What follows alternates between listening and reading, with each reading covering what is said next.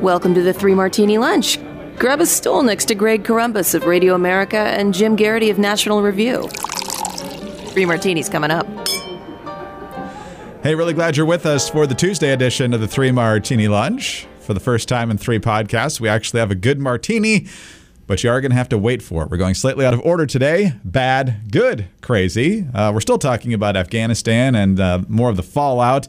This is more stateside than what's happening over there, although what's happening over there still isn't good, but hopefully we're able to evacuate a lot of the Americans, if not all of the Americans, and a lot of the people who helped us over the years before things deteriorate even further. But Jim, we're going to start with yesterday's speech at the White House from President Biden, who was kind enough to fly in from Camp David and then immediately flew back to Camp David. Gave about a 20-minute speech that was full of things that aren't true, a bunch of straw men in there. We'll get to all of this here in this series of 5 different clips. First of all, he starts out by telling us that they plan for every contingency. My national security team and I have been closely monitoring the situation on the ground in Afghanistan and moving quickly to execute the plans we had put in place to respond to every constituency, including and contingency, including the rapid collapse we're seeing now. So the thousands of stranded people and the Taliban getting all our equipment, that was part of the plan. He also managed to ding his former boss, Barack Obama. I've argued for many years that our mission should be narrowly focused on counterterrorism, not counterinsurgency or nation building. That's why I opposed the surge when it was proposed in 2009 when I was vice president. And then he talked about the deal that Trump made with the Taliban and how his hands were tied, and he set up this straw man about the 2 choices that were available to him. There was no agreement protecting our forces after May 1. There was no status quo of stability without American casualties after May 1. There was only the cold reality of either following through on the agreement to withdraw our forces or escalating the conflict and sending thousands more American troops back into combat in Afghanistan. Then he talked about the Afghans allegedly being unwilling to fight. If anything, the developments of the past week reinforced that ending U.S. military involvement in Afghanistan now was the right decision. American troops cannot and should not be fighting in a war and dying in a war that Afghan forces are not willing to fight for themselves. So this dumpster fire of a policy you're watching unfold proves that his policy was right. But he is not going to abandon Afghanistan, Jim. I'm sure the Afghan people will be very comforted by this. We will continue to support the Afghan people. We will lead with our diplomacy, our international influence, and our humanitarian aid. We'll continue to push for regional diplomacy and engagement to prevent violence and instability. We'll continue to speak out for the basic rights of the Afghan people, of women and girls, just as we speak out all over the world. Jim, so many frustrating elements to this speech. What was the biggest gut punch for you? I mean, it was a buffet table of bull crap, and I could have used other words there because there was just such a variety. But I think one of the things that jumped out that really kind of strikes me is the degree to which a lot of folks who are fans of Trump are saying how he's, acting like Trump tied his hands and there was nothing he could do, that, Biden can undo every single policy decision that Trump made, except for this one. This one had to stay in place. But there's one passage there where he says, U.S. forces are already drawn down from roughly 15,500 to 2,500, and the Taliban was at its strongest militarily since 2001. The choice I had to make as your president, either to follow through on that agreement or be prepared to go back to fighting the Taliban in the middle of the spring fighting season. Greg, how many years of experience does the U.S. military have in fighting the Taliban in the middle of the spring fighting season? I'm guessing about 19 years worth of experience of that. That's my count, The idea was we had to avoid that at all costs. That was the worst possible scenario. There was no way the Biden administration could say, you know what? We want to withdraw all our troops in November. I know we agreed to May. We decided not to do that. It's going to be November. Take it or leave it, Taliban. You want to fight? We'll fight. As if the arsenal of democracy, as if the U.S. military had no ability to influence what was going on the ground in Afghanistan. That was the truly absurd part. That if Biden really thought this was a bad agreement, and that the Trump administration had left him with a really terrible deal that was negotiated with the Taliban that had no intention of keeping its word. My colleague Andy McCarthy has a really good piece on this on the homepage of National Reviews today. Biden could have said that. He chose not to do that. He chose to push it back to this bizarre symbolic date of September 11th, 2021. And then the Taliban basically took that as a signal of, okay, the U.S. is going out, time for us to attack. In fact, intelligence apparently was indicating the Taliban had no intention of power sharing or negotiating a settlement or anything like that. They were pressing for a full military victory while they were at the negotiating table. The powerlessness, the way he described that, is probably the most disturbing. The other thing also is, like, it's interesting. He kept saying, I will always be honest with you. The only thing he said was, this did unfold more quickly than we anticipated. That's an epic euphemism. Because think about it, a little more than a month ago, he had gone before the American public and assured us none of this was going to happen, right? We were not going to have, it was not going to be Saigon. It's the likelihood that the Taliban will overrun everything and own the whole country is highly unlikely. And then after all that, he had the nerve to go before the American people and say, we were clear-eyed about the risks. This is the most spectacular gaslighting I've ever heard from an American president. My tongue, the little bit of, gallows humor that I could assemble yesterday was the observation that the disaster of the press conference was that all the gaslighting ignited all the straw men that had been assembled. Biden had no interest in defending how this withdrawal was going.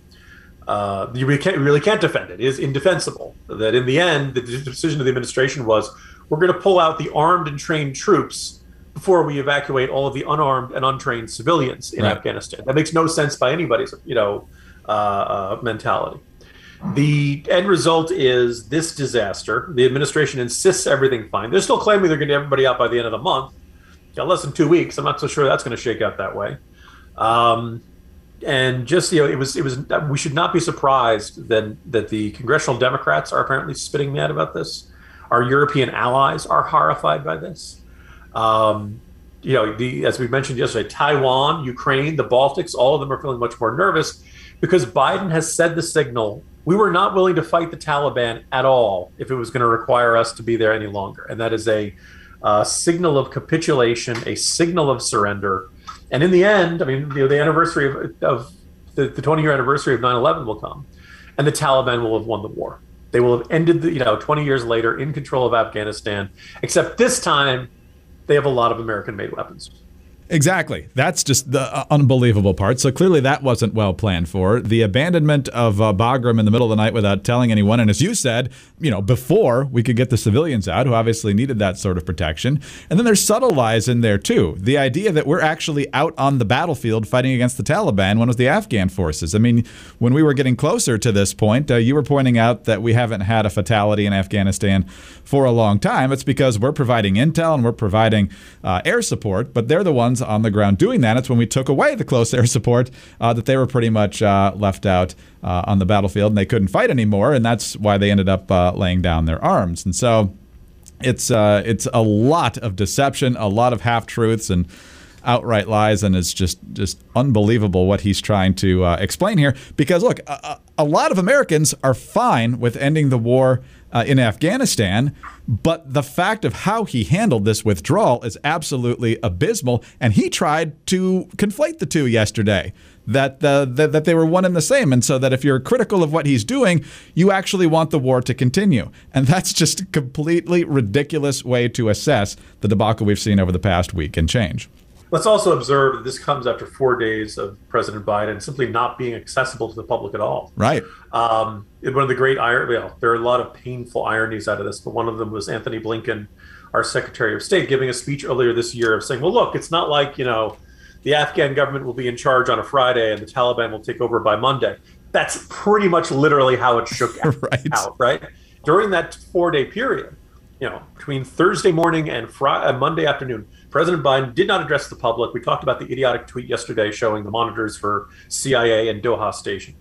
But then the other thing is, though, he goes out and he gives this 20-minute speech full of straw men, full of gaslighting, full of inaccuracies, full of lies, and he then takes no questions. Also, let's point out, this was, to the extent Biden is capable of giving a good speech, this was not one of them. He looked and sounded tired, reading words from a teleprompter, no passion behind it. And then he turned and didn't take any questions. Now, apparently, he's going to do an interview with George Stephanopoulos later this week. The reaction of everybody on the right is going to be, oh, okay, so Biden's really in trouble, and he turns to the former Clinton aide to do the interview. And, after an interview that I assume will address heavily what's happened in Afghanistan. I guess there's a small chance that Stephanopoulos knows how he's being set up here, that he looks like he's the softie, that he's the guy who's going to get rolled in this interview. It's possible Stephanopoulos decides to bring it because he knows that if he throws softballs, he's going to get ripped to high heaven over this one. So it's possible this backfires, and that if you go went in with like Chris Wallace or something, or somebody who. Anybody on Fox News, really. Anybody who is seen as, or Jake Tapper, who's been spitting hot fire, having written a book about the sacrifices of our men and women in uniform in Afghanistan.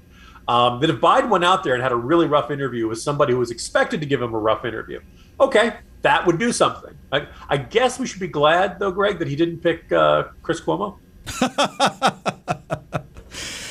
He's still talking about Ron DeSantis in Florida, I think, because he refuses to talk about much else, although I heard that he did address, at least briefly, the situation with his brother. I didn't watch it because I don't watch CNN, but I did watch MSNBC, actually, before and during the speech yesterday. I'm not really sure why. It just happened to be on the TV here at the office, and I'll get to that in just a moment. But in the meantime, let's talk about ways to email without big tech, or even Big Brother snooping on you for that matter. Free email services like Gmail and Yahoo aren't really free because you pay with your privacy. In fact, internet giants bank on exploiting your data by selling it to the highest bidder. Your business plan? Yeah, Google has it. Your medical records? Yahoo can sell those to the drug companies. Lots of different things that you either search for or talk about in your emails or other communications, business work, all that is available. But StartMail is different. StartMail is the one that's going to protect you from snooping big tech, snooping big government, and everybody else. StartMail keeps your email private, period. Every email can be encrypted, even if the recipient is not using encryption. And when you delete an email in StartMail, it is gone forever.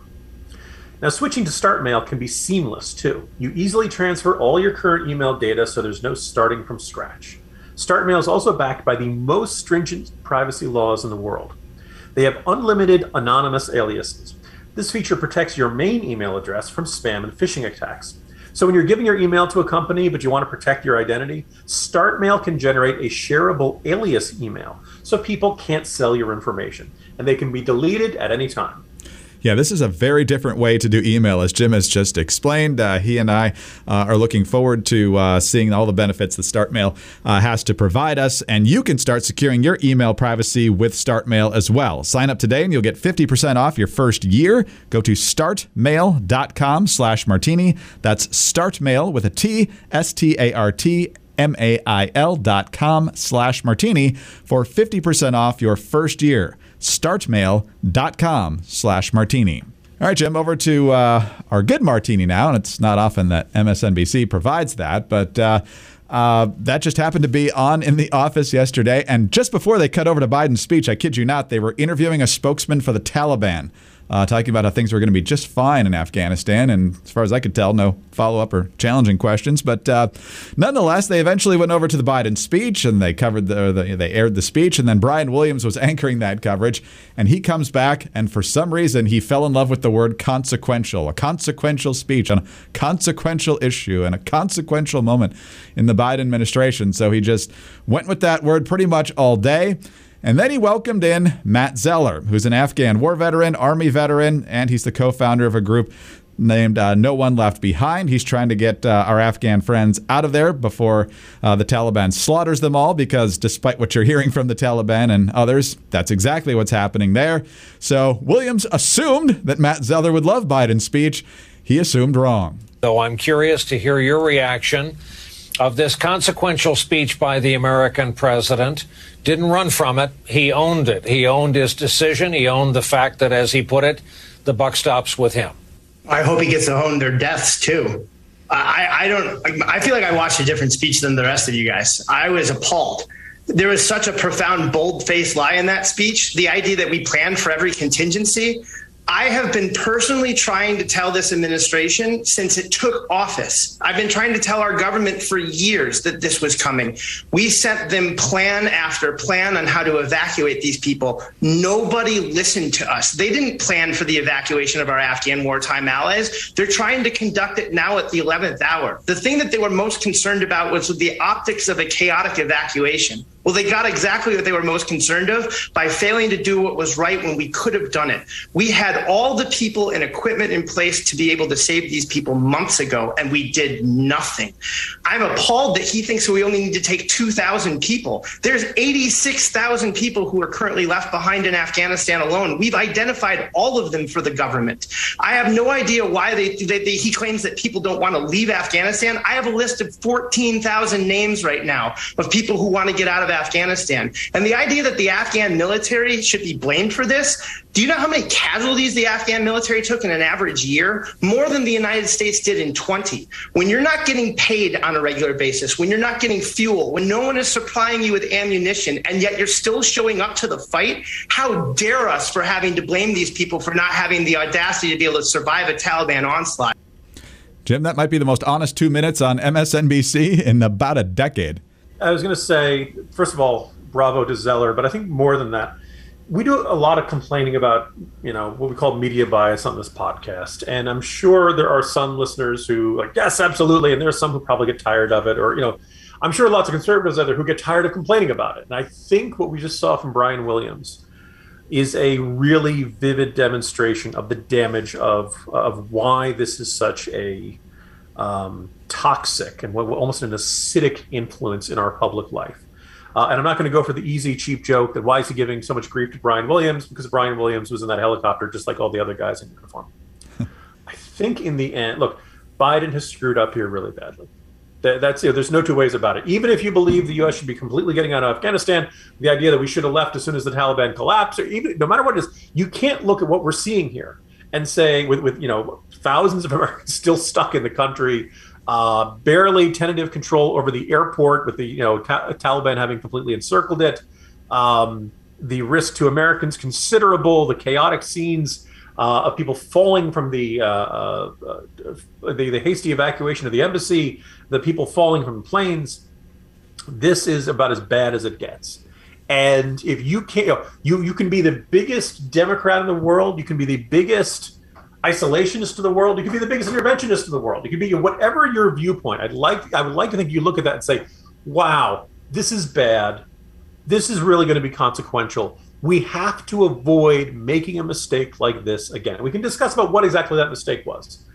People are going to argue we could have done this different during the Bush days. We could have done this differently during the Obama years. We could have done this differently during the Trump years, and what Biden could have done after he came into office. We're going to have those debates. But if your argument is to look at this and say, yep, Biden nailed it. Biden knows what he's doing. Biden is, what a responsible and inspiring leader. The way Brian Williams stood before, sat in front of that camera and had the audacity to try to claim. You're basically arguing America should learn nothing.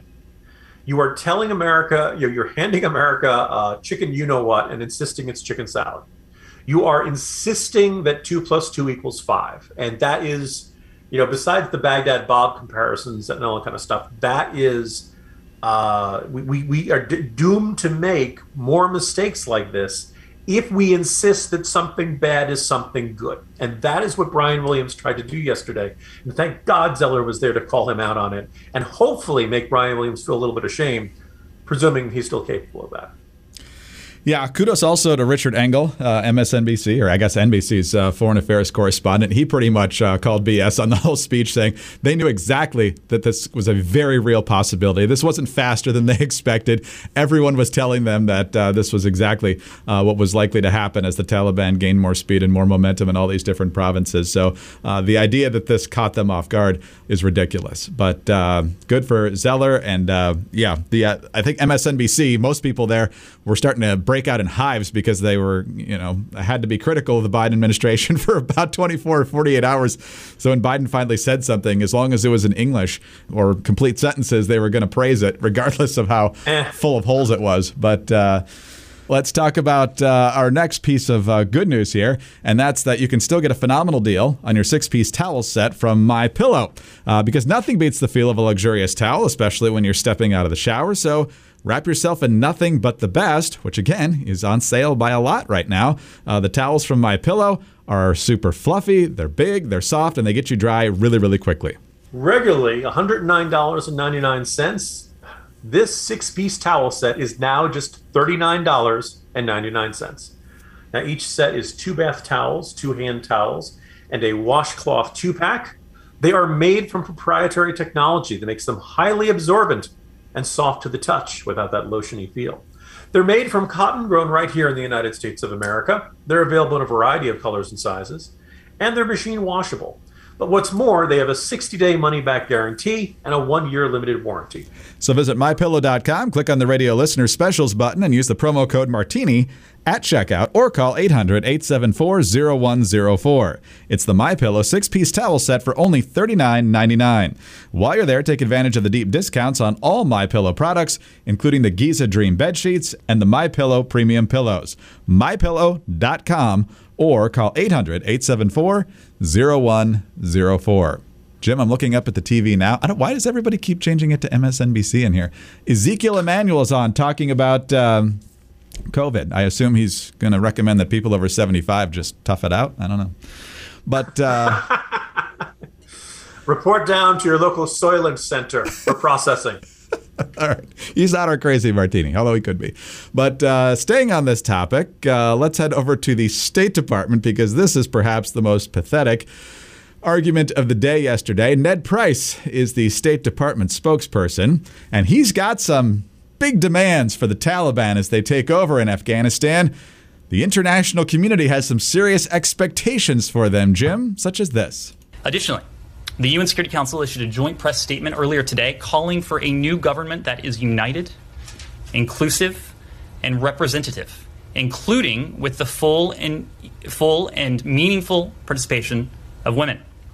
The Council spoke with one voice to underscore that Afghanistan must abide by its international obligations, including to international humanitarian law, and ensure the safety and security of all Afghans and international citizens.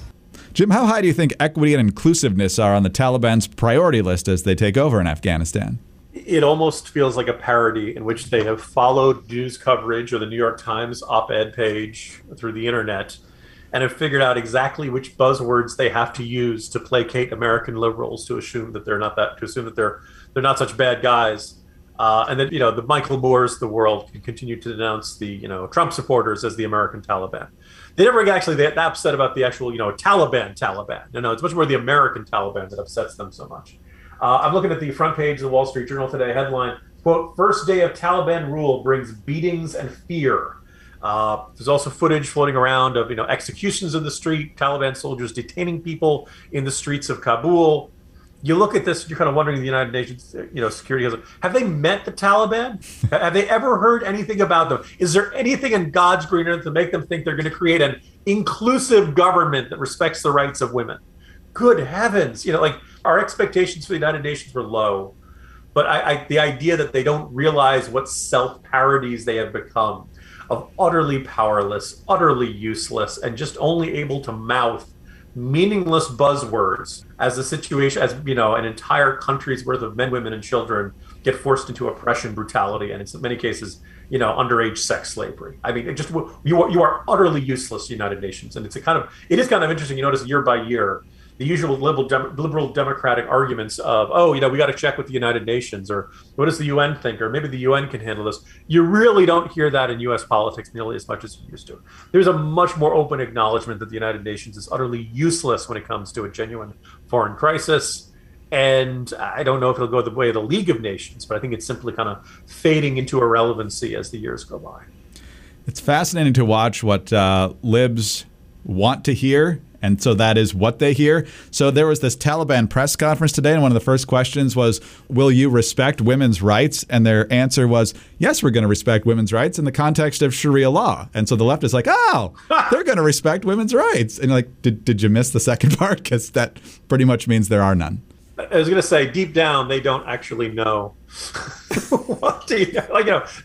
basically an admission that they don't know what women's rights are. Oh my gosh, or Sharia law. Jim, I don't think things are necessarily better than they were yesterday, but I don't feel quite as depressed. So we've had a day to process it. That's what it amounts to. We have. Anyway, have a good one. See you tomorrow.